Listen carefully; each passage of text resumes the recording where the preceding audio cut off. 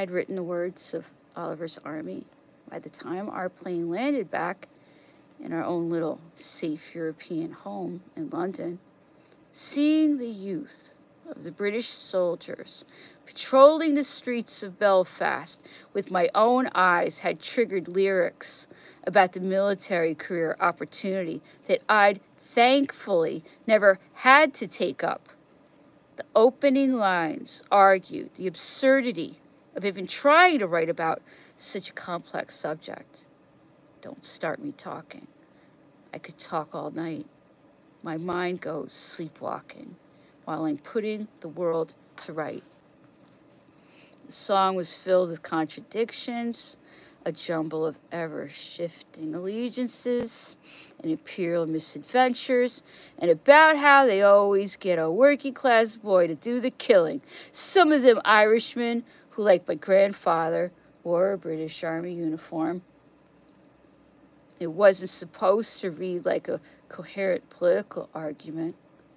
It was pop music. I didn't even turn it on.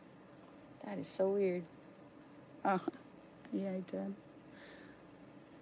People even told me that the Liverpool fans sing it on Cop and Anfield. Although I imagine they might have changed the words a little, as nobody called Oliver would have ever been allowed to manage the club, let alone play on the left wing.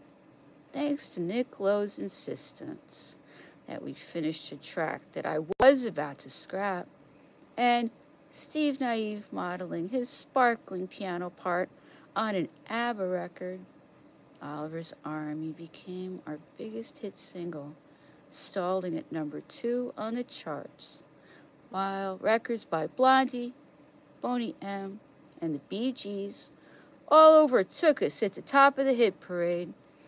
I thought briefly about changing my name again to something beginning with a B.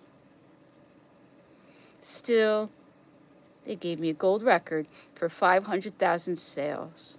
If you did that now, you'd be number 1 for a whole year.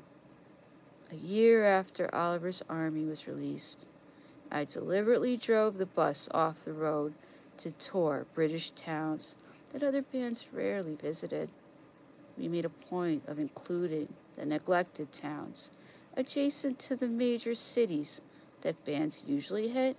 So we played Sunderland rather than Newcastle, Merthyr Tydfil rather than Cardiff, and Leamington Spa rather than anywhere else. It was early March when we rolled into the seaside towns of West Runton, Folkestone, and Margate, resorts that were not always inviting during the height of summer, but we were all lit up like Christmas trees and feeling no pain. In Hastings, I got so drunk I couldn't even remember the second line of Allison and had to be led from the stage. After that, we rallied. We refused to wilt at the Floral Hall in Southport and were the main feature at Kinema Ballroom, Dunfermline. We watched people beat the hell out of each other in Canvey Island and at the Dixieland Show Bar in Colwyn Bay and at the Air Pavilion. Part of the audience disappeared through a hole in the floor that had collapsed under an onslaught of stomping and jumping, the pastor dancing. At the Frenchman's Motel in Fishguard, we were told to exit through a door at the back of the stage and had to make a 100-yard dash across the car park to one of the motel chalets that had been pressed into service as our dressing room, while freezing rain drove in off the Irish Sea. Once inside, we found just the pair of single beds nailed to the floor. In that part of Wales, they didn't want you pushing them together, getting up to any hanky-panky. We got a great welcome from the audiences in these towns that had only the faded posters of bands from the late 60s and early 70s on the backstage walls, but some strange disconnection had also occurred. We were just them off the telly to the merely curious, unreal visitors from another orbit.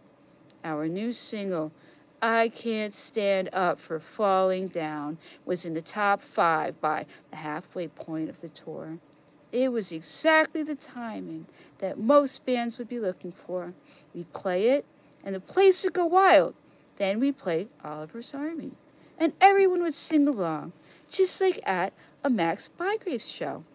For a few split seconds each night, as the smoke and the heat of the lights made it hard to breathe, I get the feeling I was outside my body, observing the scene.